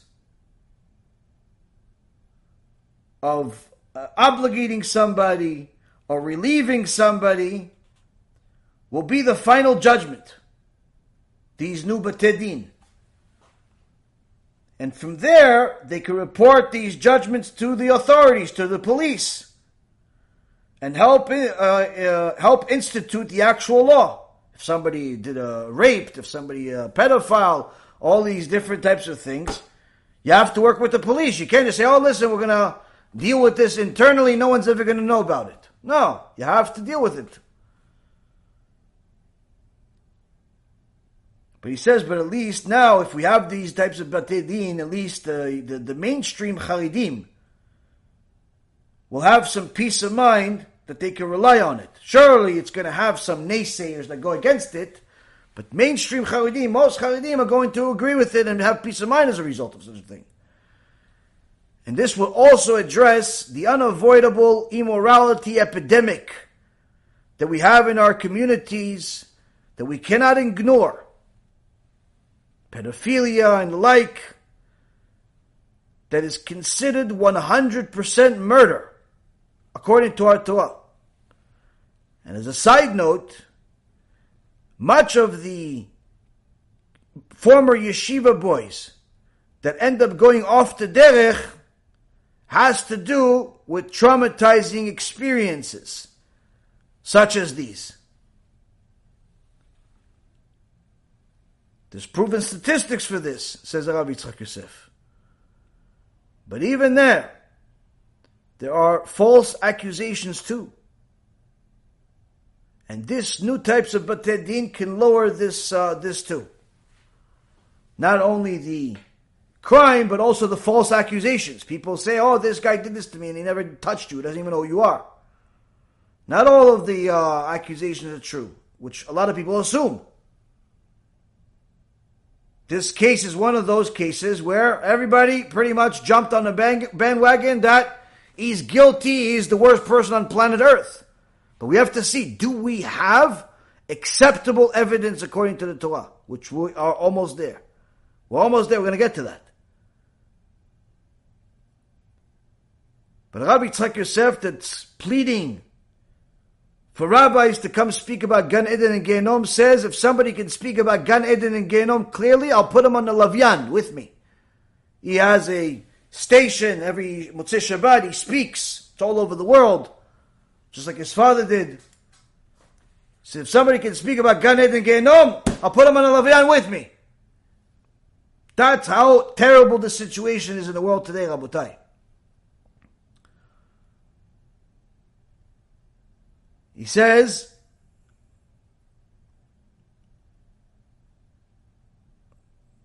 what's happening with the Bet Din, this Bet Din, what happened with this whole story, this Bet Din Sadeh, that is publicizing to the media, they ended up hanging the accused. And with all respect to this Bet Din involved with this case, there are many questionable actions that they did. One, a Bet Din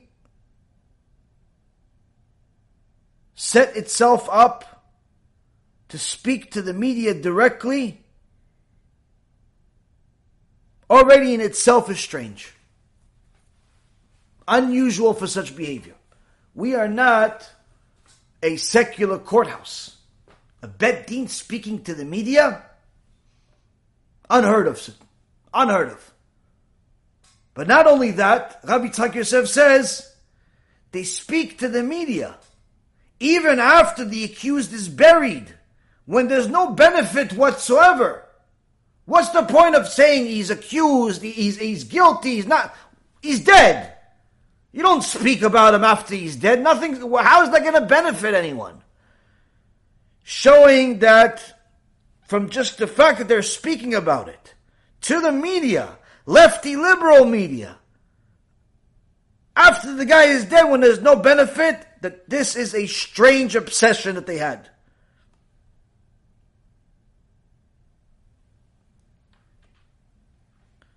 Two, they were unusually quick to conclude judgment. And when the liberal newspaper Haaretz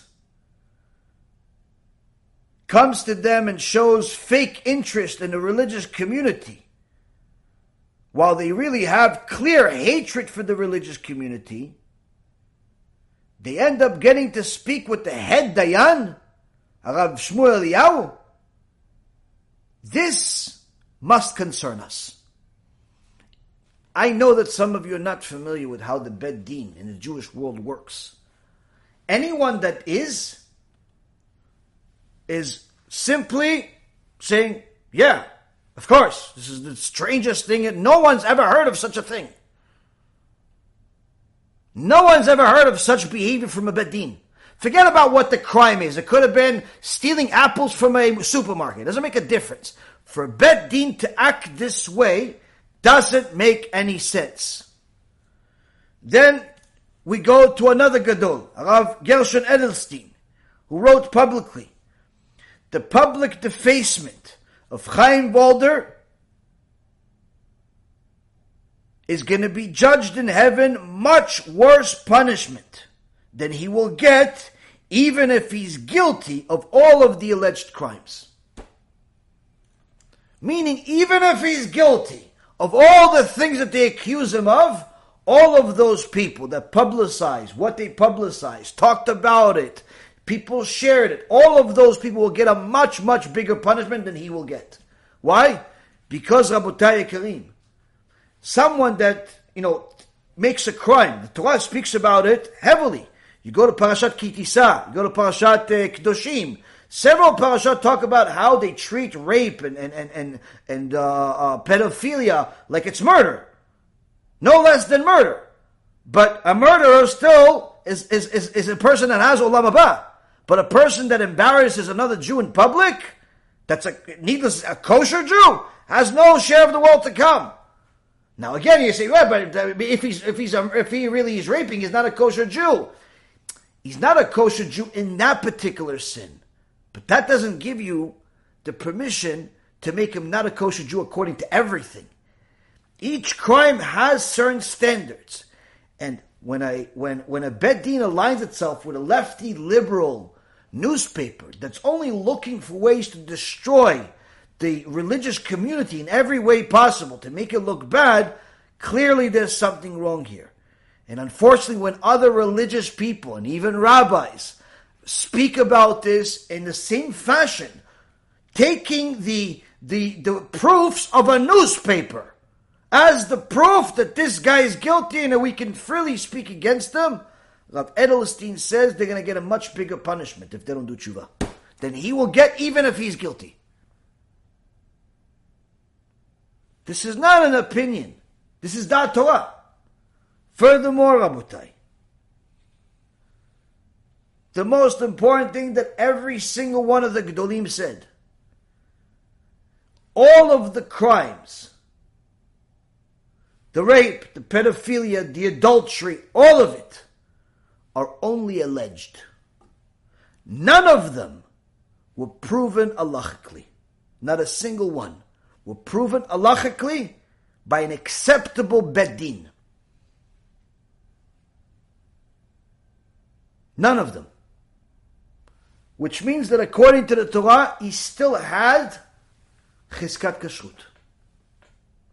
This is why one of the Talmidei Chachamim that wrote about it said, there's nothing even to talk about here. Not only can you keep his books, there's no reason for you to consider anything otherwise. Nothing happened here. He wasn't proven to be a rapist. He wasn't proven to be a pedophile. Wasn't proven nothing. Nothing was proven halachically. Yeah, but what about the 22 women? So what? It could be 2,000 women.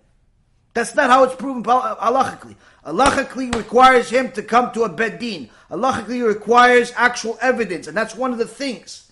One of the things that hasn't been shown at this point. Hasn't been shown. What do they have? A recording. A recording of what they say is Chaim Walder saying that if this goes out, I'm going to kill myself. Several people that we spoke to. Well, I should correct, Rav Ephraim spoke to. That were extremely close to Chaim Walder. Rav Ephraim didn't know Chaim Walder. But several people that knew him that were very close to him. Some acquaintances of them. Like some just knew who he was. But knew. Conclusively said, we have no idea who that person is on that tape. It's not his voice. Heard his voice for 20 years, 30 years, 40 years. I know his voice. It's not his voice. Now to the general public that's getting it from the media, like, see, he's guilty. He wanted to kill himself. Did you ever think for a second that's not his voice? Probably not. Why? Because the whole way that the story has been presented is that he's guilty before you even completed the story. And also, anyone that spent a minute seeing what technology is available today, Rabotai Karim, should already know you can make that type of a video, that type of a audio about anyone at any moment. You could literally take any person you want and not only replicate their voice, saying anything you want. In fact, if you have the equipment, you could even make a video of them saying anything you want. And it's been done before. Not only it's been done in Hollywood for at least 25, 30 years. It's also been done in the secular world. It's been done in all types of places, and it also has been done in the frum world. One of the most strange cases that have happened in the last 10 years against a major rabbi is they had a video of the rabbi talking about all types of things that are inappropriate. And people that see, myself included, I saw this video, I said, wow, Ribono Shel Olam, it's crazy. I can't believe the rabbi is saying this stuff. But Baruch Hashem, Hashem had mercy on me, and literally 5 seconds later, I saw the real video. What's the real video? The real video is somebody else is talking. The rabbi's chewing. Somebody else is talking. Why? Because you hear the rabbi answer him. He's next to him, he's next to him. Both of their lips are moving if you pay attention to it. But when somebody already told you, no, it's the rabbi talking, you're only looking at the rabbi. You're not looking at the other guy. You're not a private detective. You're thinking that the rabbi is talking. But when someone shows you a bigger picture and shows you who's talking, you read their lips, you see nothing that they're saying, he's saying, it's the other guy. But they pinned this on this guy, and they made a very, very clever video showing the two cases, proving it. Amazing job. But you see, mamash, how people can manipulate things in any way they want, put anything in anybody's mouth. But yet no one has thought about this in the media. That maybe the tape is not real. Maybe it's not his voice. Maybe it is his voice, but he didn't really say it. Nobody's taking that. The fact is, Rabotai, no one even mentioned yet that if there was really that many cases, because they're saying they have 22 confirmed women with multiple heinous crimes with each one of them, and many, many others that haven't been confirmed yet. I mean, this means that this person was literally, walking around without any clothes on, just to be ready for the next crime. Like, he didn't have enough time to have clothes on. I don't know how he had time to write books. That many women, that many crimes, Hashem Yishmor v'Yatzil. When you have time to eat. But anyway, apparently, according to this, you had dozens of crimes with at least 22 victims that are confirmed and many more unconfirmed yet for years. No one's asked a simple question that I asked right away, Baruch Hashem. Number one, why did the Bet Din, the very same Bet Din that concluded what the conclusion is without having all of the halachically acceptable standards, why didn't that Bet Din that knew about this already for many years, why didn't you go to the cops? If you have a murderer in your community, murdering new women and children pretty much on a daily basis, and you know about this, and you don't do anything, you're a bigger criminal than him. How do you know about this, and you know about the victims for years, but you sat quiet like a little nothing for years? And suddenly you woke up 2 months ago when a liberal newspaper called you. What about the community that you care so much about? How come you didn't say nothing for so many years while he's murdering people, raping them, breaking marriages? Hashem Yishmor, what kind of criminal you're saying he is? Why didn't you send him to jail? Why didn't you, kill him? Why don't you do something? It doesn't make any sense. That's number one. Number two, this will connect with you young folks. Why? You young folks know how easy it is to have a camera. Today, everybody is a cameraman. Now, for anyone that says, yeah, but, Israel, it's like a third world country, you're an idiot. Israel is the most technologically advanced place on planet Earth, even more than America. Even more than America. If there were that many crimes in hotels, in schools, in wherever, not a single footage was caught. Nothing. Nothing was caught. Nothing. You couldn't find a single piece of evidence that you could show the public. The only thing you can show us is a recording that his friends, family, and other people that knew him say it's not even his voice. No evidence. No pictures. Nothing. I mean, if there was one woman or two, I say, okay. But you're saying there's dozens of women. None of the women have pictures they could put on Facebook. Nobody has a picture on their phone. Nobody has one of those little Kodak pictures that you buy at the store for $5. Nothing. Nobody has a picture of anything. How? How is that possible? Today, people, before they eat, they take a picture of their food. How is there no pictures with so many victims?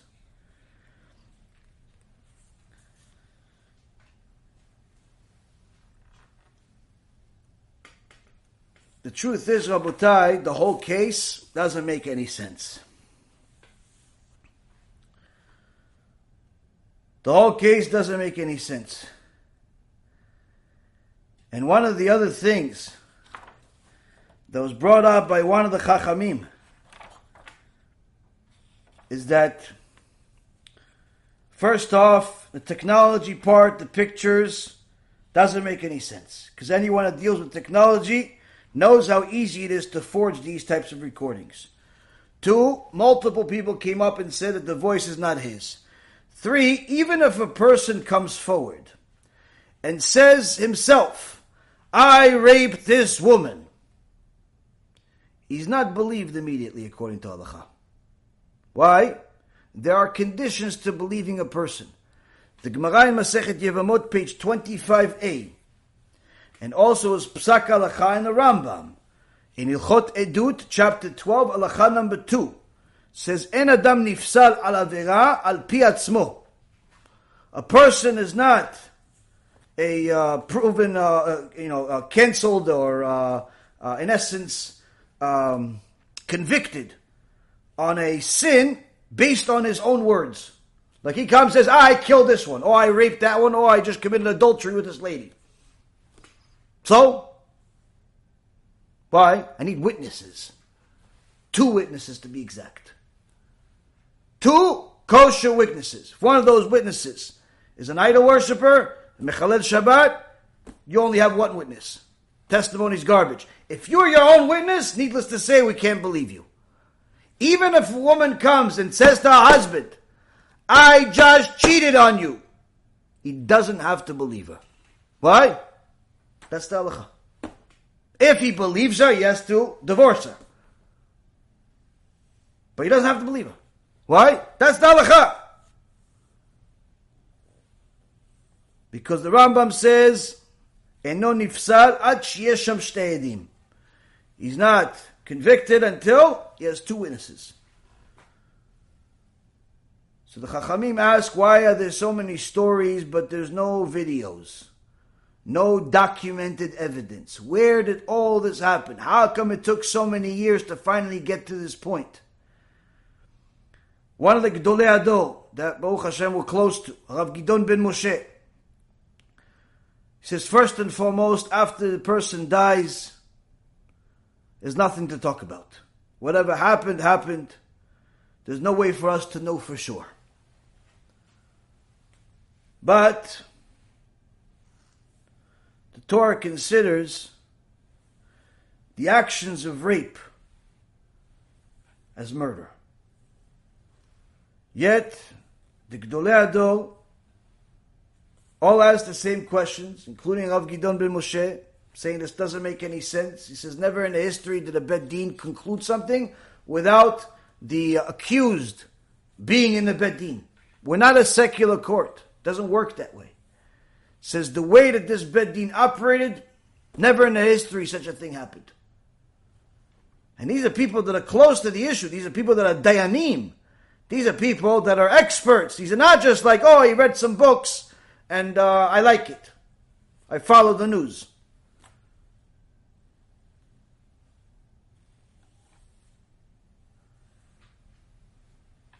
What the Torah treating these types of crimes as the worst crimes, yet Gdolei Hador are not jumping on the guilty train. They're not jumping on the guilty train. They're not accepting the article from Haaretz as legitimate evidence. Why? Because they have Da'at Torah, Rabotai. They have Da'at Torah. What's Da'at Torah, Rabotai? Da'at Torah is knowing how the rules work, where you consider everything. We'll finish it off with this. Most people say, Da'at Torah, what's the difference between me and Rav Ovadia? What's the difference between me and the Rambam? Well, we'll give you a little example. Why their minds work this way and our minds work a different way. And when you look at an halakha in a Shulchan Aruch, you look at an halakha in a Yalkut Yosef, you look at an halakha in anywhere that you look at, you're thinking, oh, okay, I can do this. Okay. The Gemara Masechet Kiddushin, page 63a, has a Mishnah. And the Mishnah says that there's a person that wants to marry this girl. And he says to her, you are my wife under the condition that when I show you to my father, he's going to accept that you're going to be my wife.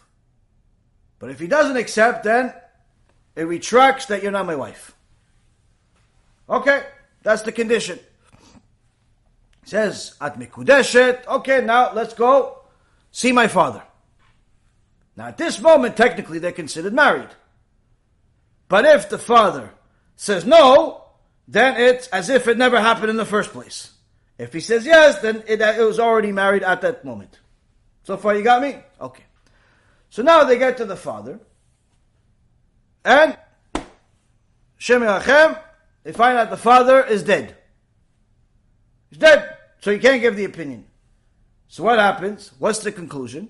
Conclusion number one, Gemara says, is that it's since it was waiting for the opinion of the father, because he didn't want to upset the father, therefore, since the father is not alive anymore, she's considered mekudeshet, she's considered his wife, everything is good as if the father approved it.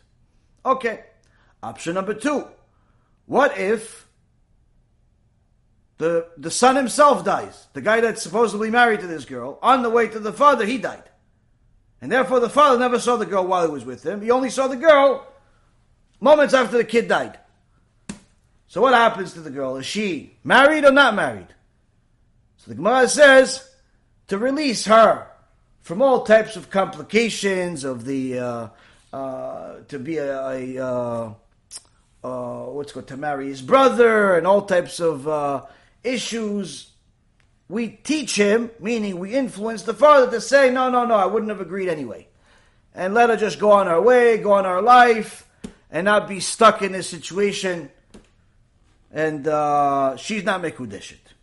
Okay, so in our heads, we can figure out these are two logical options that can happen from this issue. Let's say we can think of a third option, which is he gets there and he says yes. He gets there and he says no. So already we have a little less than a handful of options. Let's say we're creative, we come up with another option.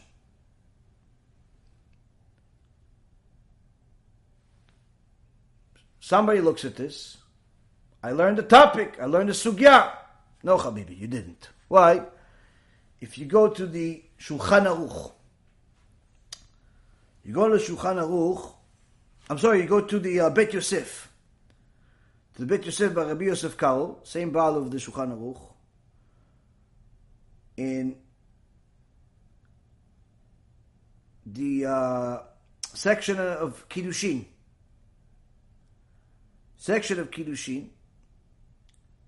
he goes over this sugya. And he gives 567 possibilities based on the words of the sages over the last 1,000 years. He gives 567 explanations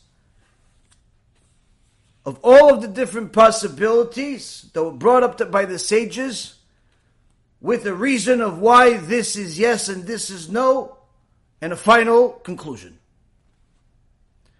Now, if Rabbi Yosef Karo went through 567 possibilities, you could go learn it. Spend a month, 2, 3, 4, 5 months, learn all of these different possibilities. And, consider yourself as if you know this one sugya. Assuming you understood what the hell was going on. On the other hand, if you look at it from the right perspective, you'll know that if he thought of 567, then needless to say, the sages before him also thought of them, and even more. And the sages of the Gemara, they mentioned this in the Masechet Kiddushin, not only thought of those, but thought of many more. Hopefully we got to 5. 4 we have. Hopefully we can get to 5. Rav Ovadia one time, his son tells a story. They were learning Torah on Shabbat. They were learning the Khatam Sofer, because the Rav was writing one of his tshuvot, one of his responses in one of his Sfarim, and he went over the Khatam Sofer. He said they studied throughout the entire Shabbat, something like 17 hours. They're studying the writings of the Khatam Sofer. And the Rav Ovadia had many chidushim, many insights, many things. So on Motzei Shabbat, he got right into it and went to his book to write. So you'd figure, you study 17 hours of Torah, you had a bunch of different insights. What are you going to do? You're going to write a bunch of stuff. What does he write? 4 words. This is what Khatam Sofer wrote. In English it's 5. V'chen katav Khatam Sofer. 4 words. So his son, Rav David Yosef, says, but Abba, you studied 17 hours, you had many chidushim. Why don't you write some of them? Everybody says, for what? None of them are really changing anything. What, to show that I know something? If it's in essence the same thing of what he wrote, and it's nothing that's contradicting anything, and it's nothing that's going to bring anything else, why do I need to write these extra words? 17 hours he studied straight for 4 words to put in his book. The average person is proud if they learned a lecture for an hour and a half. Rabbi, I think I need a bracha. Why? I think I give a bracha. Oh, why? Oh, I just watched your entire lecture straight. 2.5 hours, Rabbi. I watched it straight. No, nothing. I think I give you a bracha now. I say to myself, yeah, probably give me a bracha. Give me a bracha. You watched the lecture for 2.5 hours. Study intensely for 17 hours just for the sake of 4 words. This is what the Khatam Sofer wrote. If Rav Ovadia, one of the Gedolei Hador, review for 17 hours just for 4 words, and his son says there's something wrong with this bedin, there's something wrong with this judgment, there's something wrong with people don't talk about Gan Eden and Gehenom, and it's leading to these crimes.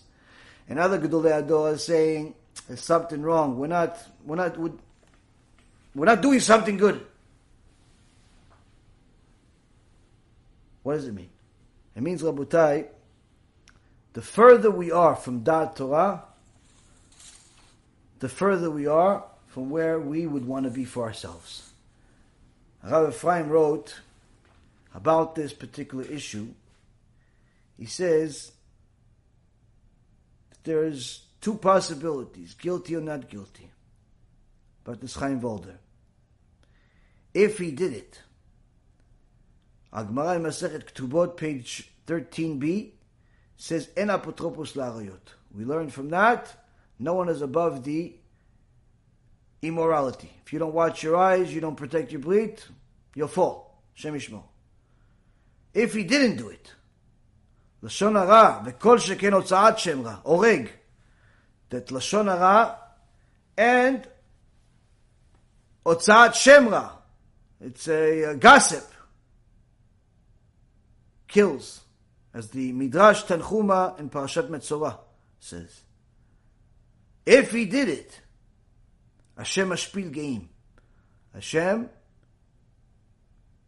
brings down the proud. Psikta zutrita Parashat Beshalach. If he didn't do it, Dever shkarim lo yechon leneged enai. If he didn't do it, David HaMelech says in Tehillim 101, a person that says lies, Hashem doesn't even want to look at them. If he did it, הקנאה, התאווה והכבוד מוציאים את האדם מן העולם. The Mishnah in Avot, chapter 4, Mishnah 21, says that the jealousy, desire, and seeking for honor is what takes a person out of the world. If he didn't do it, החושד בכשרים לוקח בגופו, לוקה בגופו. If he didn't do it and they're blaming him, he did. The Gemara in Masechet Shabbat, page 97, says, a person that suspects kosher people is bringing damage to his own body. His own life is in danger. If he did it, if he did it, someone that desecrates Hashem's name behind the scenes, the punishment is in public. This is in the Pirkei Avot, chapter 4. If he didn't do it, Yidinu shafchu et adam hazeh. If he didn't do it, the book of Deuteronomy, chapter 21, says, our hands spilled his blood. If he did it,